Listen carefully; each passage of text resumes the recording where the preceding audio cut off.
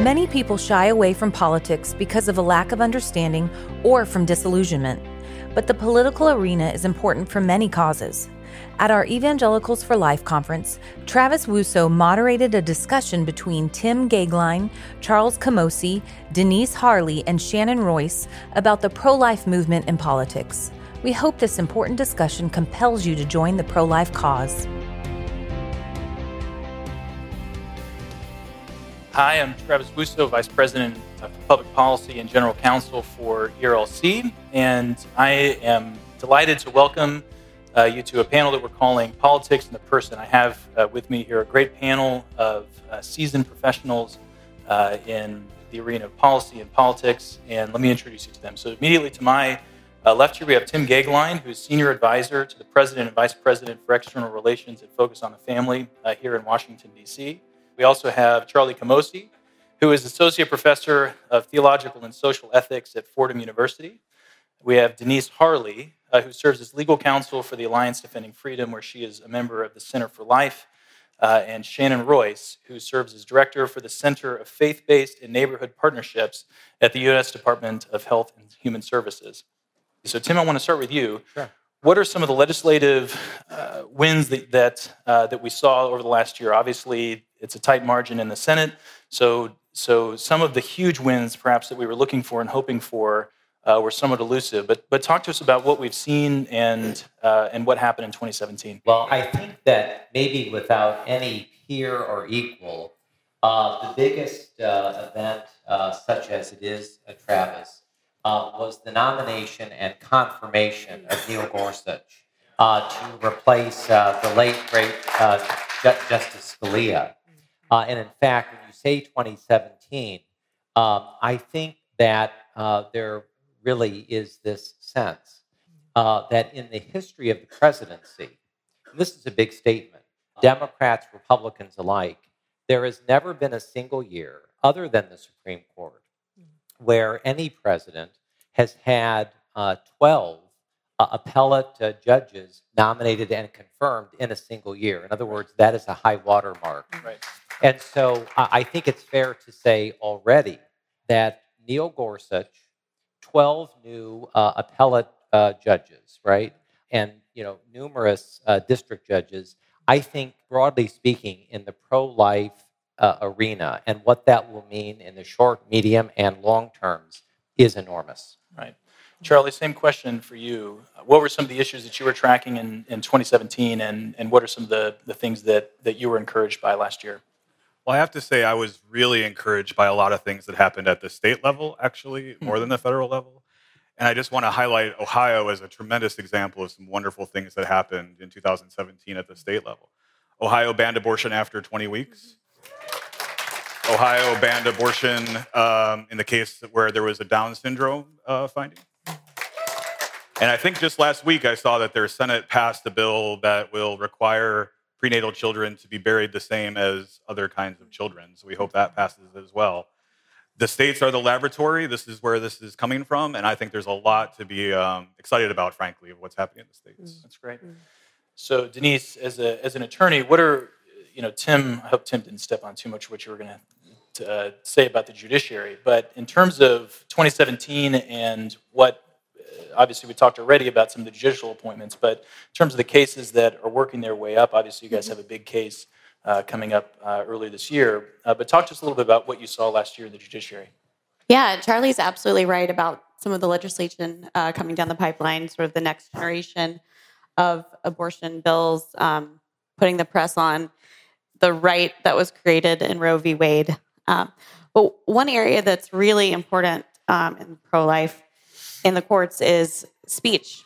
We, in pro-life advocacy, we stand on not only the gospel, but also on the First Amendment.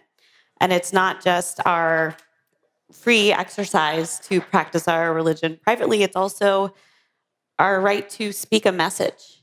And, I love that the March for Life's theme this year is Love Saves Lives, because we are speaking a message of love and truth and hope and life, and that requires us to be able to freely talk about what we know, what God has shown us, and to share in the conversations on a one-on-one level. And the First Amendment protects that. So from everything from sidewalk counselors to the upcoming Supreme Court case trying to restrict the speech of pro-life pregnancy care centers. Speech is a battleground, but we are on the right side of that.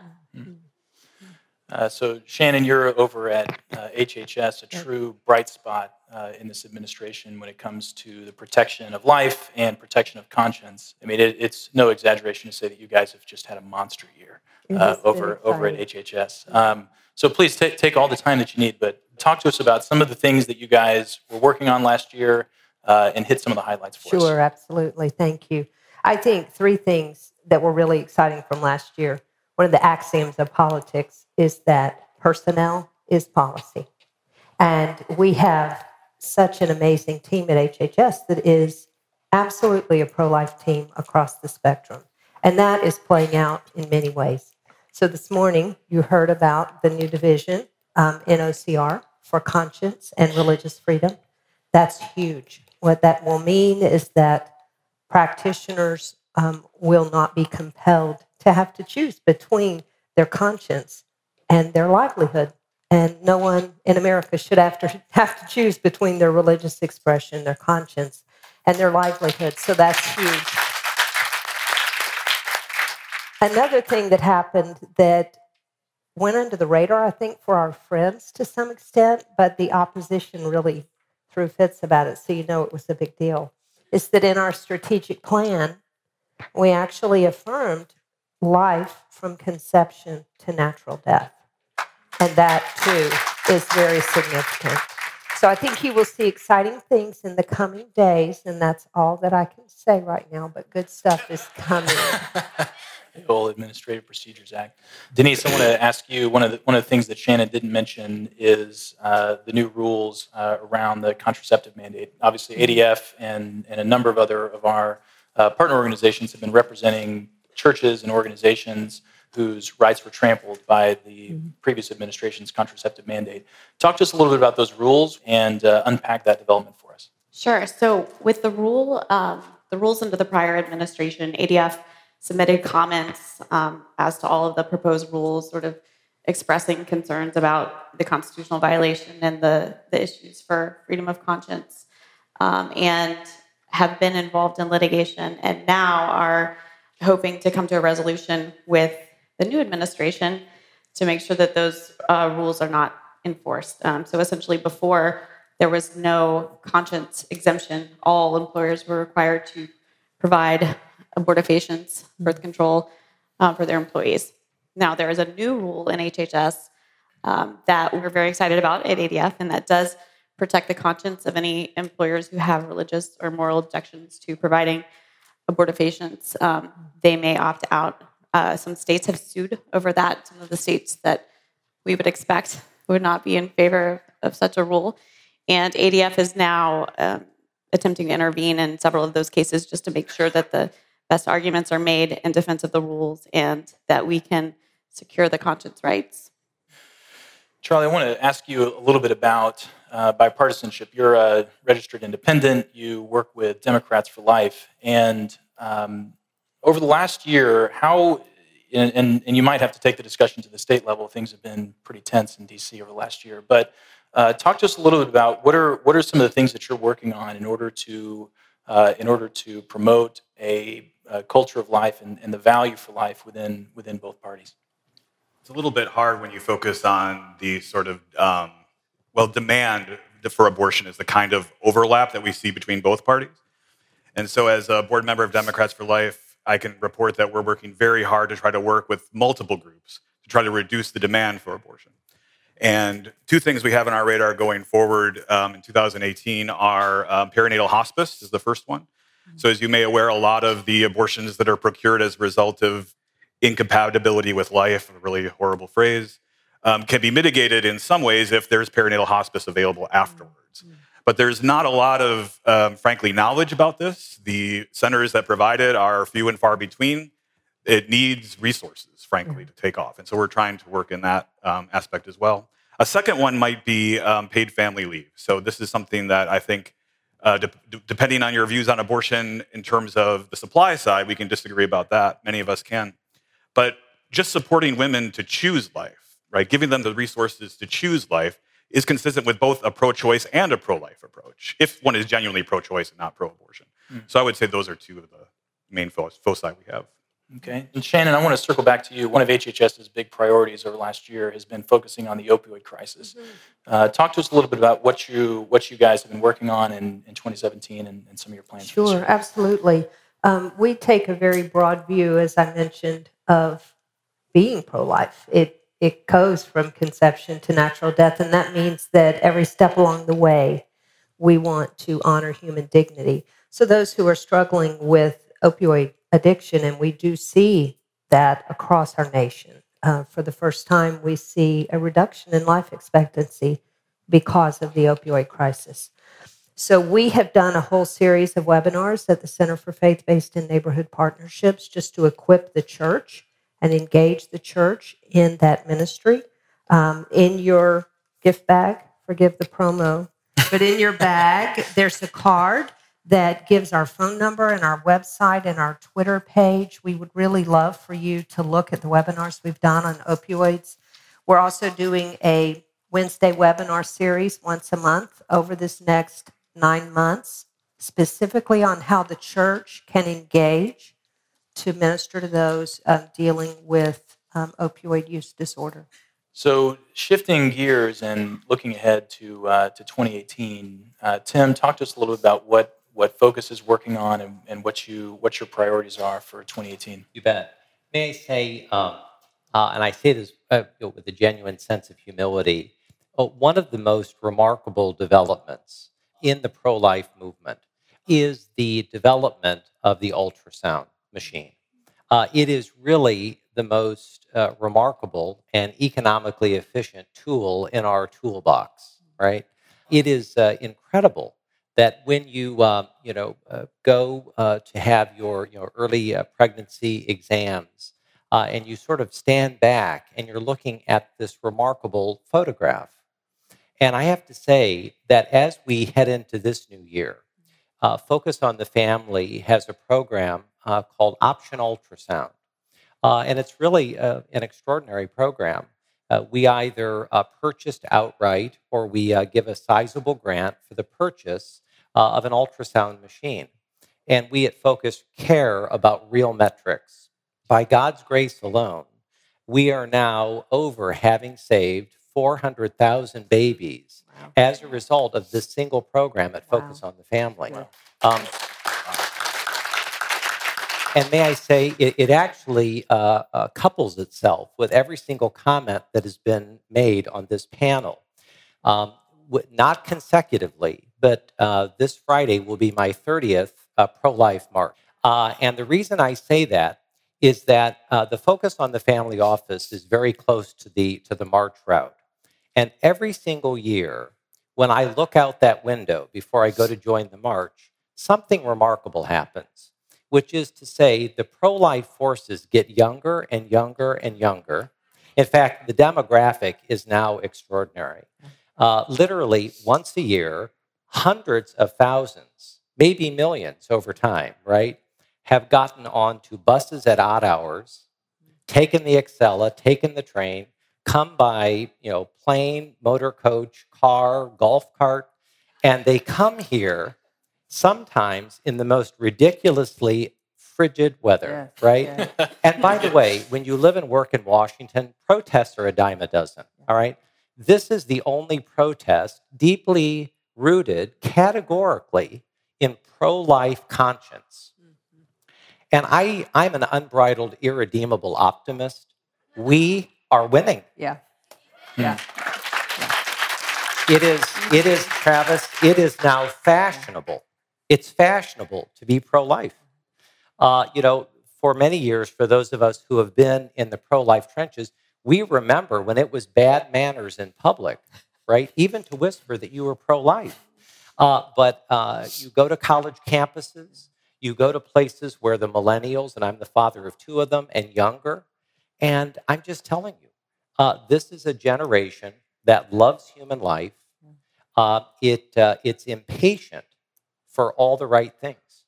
And I have a feeling that as this 46th year from Roe steps off, we are stepping closer and closer to the day where Providence will clear his throat. Yeah. And Roe will be tossed on the ash heap of history. Amen.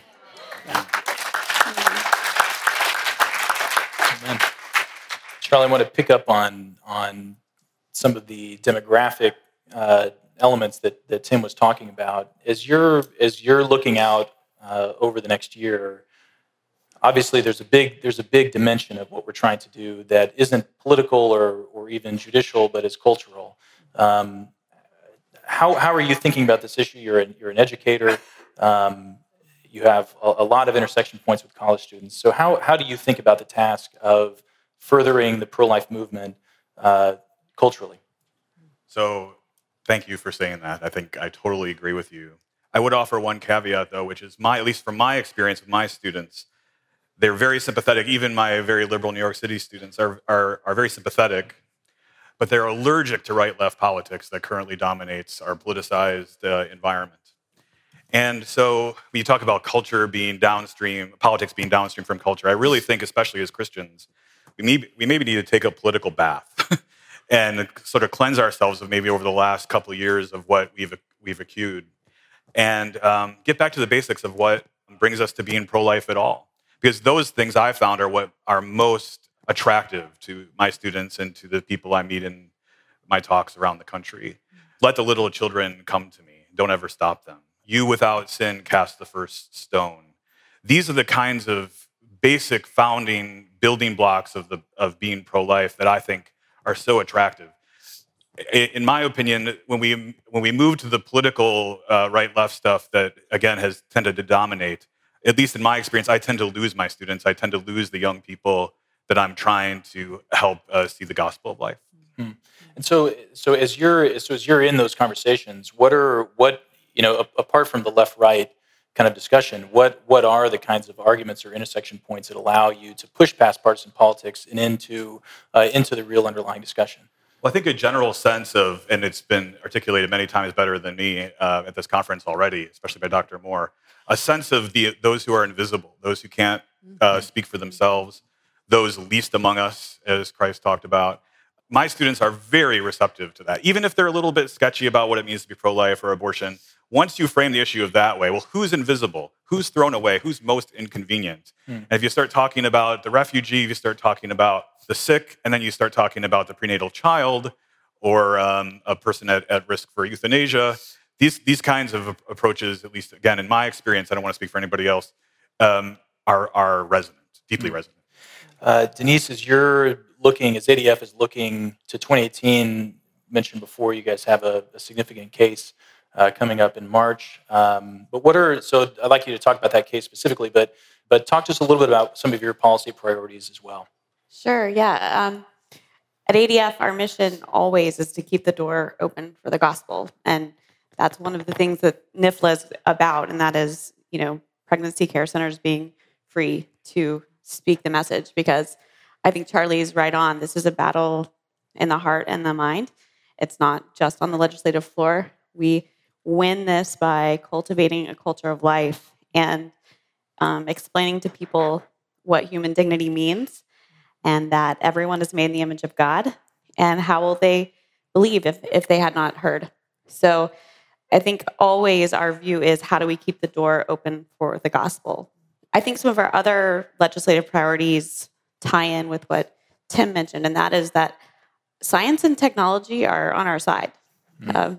We are not losing ground. I think Tim's optimism is well-founded. And the more we learn about, my baby is jumping right now. I'm very excited in this conversation. The more we learn about fetal pain and just the development of babies in the womb, I think the more we are able to have a very compelling message. Everyone knows what's going on inside an expectant mother. And when we know that the heartbeat starts at 5 weeks, and the things we can show on the ultrasound now, the 4D ultrasounds, and when we're able to provide those resources for free for low-income women who have no hope and maybe have never had the gospel shared with them before, we have God on our side, and He created science, and He is equipping us with tools now that make for very common sense legislation. And the states are doing great work, and ADF stands ready and eager to defend those laws. May I pick up on that please. for a moment? First, I completely agree with that. Shortly, this audience, if they haven't already, is going to hear from the great James Lankford, who is a remarkable U.S. Senator, and his trajectory is sky high for everything that we believe about human life. And he is directly in the line of the great Abraham Lincoln, who famously said about slavery when he was asked, what's wrong with slavery, essentially. And he said two things to this point. He said it's unjust and it's bad policy. That's abortion. It's unjust and it's bad policy. And whether my favorite New York pro-life Democrat, right? I mean, we have to remind ourselves that Lincoln never won New York. Abraham Lincoln never won New York City, right? There's hope, and my strong sense, to my friend's point, is that this rising generation of young people, right and left, aided by technology, 2 and 3 clicks of a mouse, you look at it and you say, it's a baby, it's nothing else. Right. And my sense is that this generation and the one after it has a remarkable sense of justice, and they're fairly practical. They've determined it's bad policy. So I think that in the public square, where variously we all work, whether it's the classroom, the executive agencies, the great legal institutions, I believe that the trajectory is going in the right direction, because generationally we have members of Congress and we have a remarkable rising generation that is increasingly making up its mind about a very big thing. Right. So, Shannon, I want to ask you this question. I want all of us to have a chance to reflect on it. Your day job is figuring out how to connect with churches and communities and get them involved and engaged in your work and in your agenda. So my question is for you, and I want everybody to reflect on this. What can the church do? And how can all of us as pastors and church leaders practically get involved and get engaged? I would really encourage you this year. I'm a goal setter for every new year. I hate resolutions, but I do set goals, and I actually pursue those goals. So my challenge to you this year is that you ask the Lord to show you one thing you can do consistently that is pro-life. Be involved in your local pregnancy care center. Donate to your pregnancy care center. Start a recovery group at your church for those struggling with opioids or alcohol or other addictive kinds of struggles. Take a friend who has a serious mental illness out for coffee. That's one of the other major priorities at Health and Human Services, is to look at the humanity of those living with serious mental illness. And they're all around us in this room. The statistics would say 25% of the people in this room are touched by serious mental illness. That's pretty amazing to consider. So look and ask the Lord to show you what pro-life step you are to take this year in any of those areas that affirms the dignity of those experiencing different things. Wow, no doubt. Denise? So I think from a legal perspective, our nation is founded on the premise that citizens will be engaged, informed, and will generate policy out of that knowledge applied to their interests.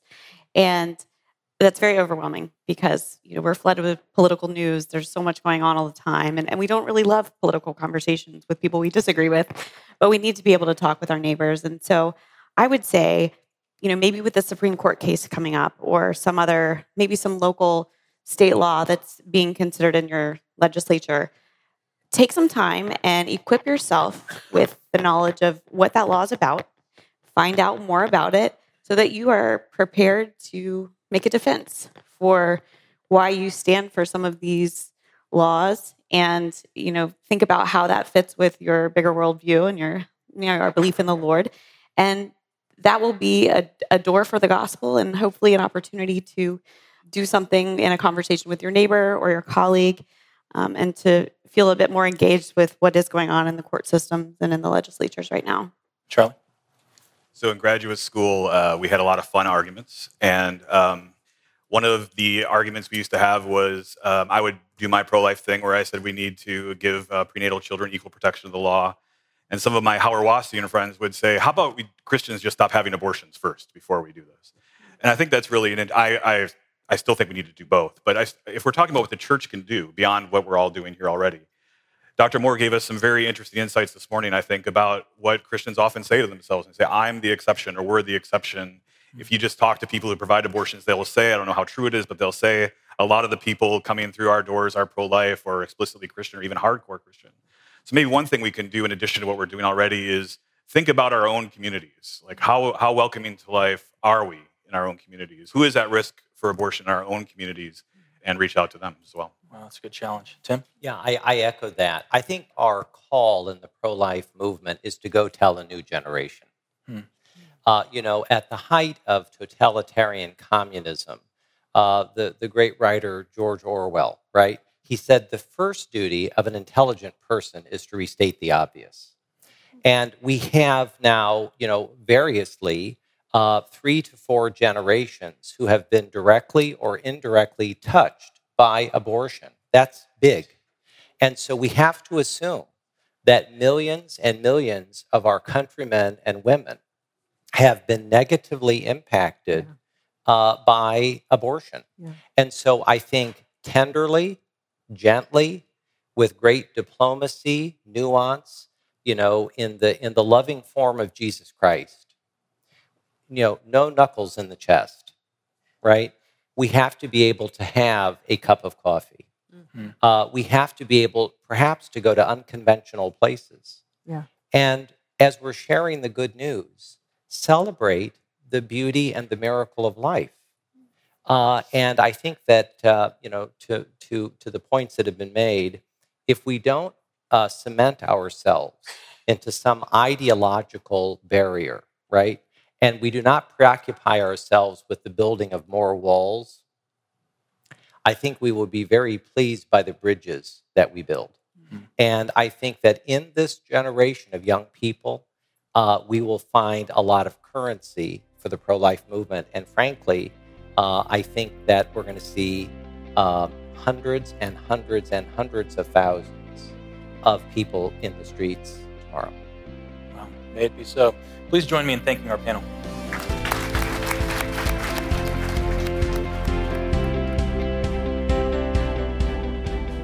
Beginning in February, Trillian Newbell will host a special series called Better Together. Stay tuned in the coming weeks to find out more about this powerful series. Be sure to subscribe on iTunes or Google Podcast and leave us a review while you're there. Come back next week to hear a candid discussion about being a wife and a mother.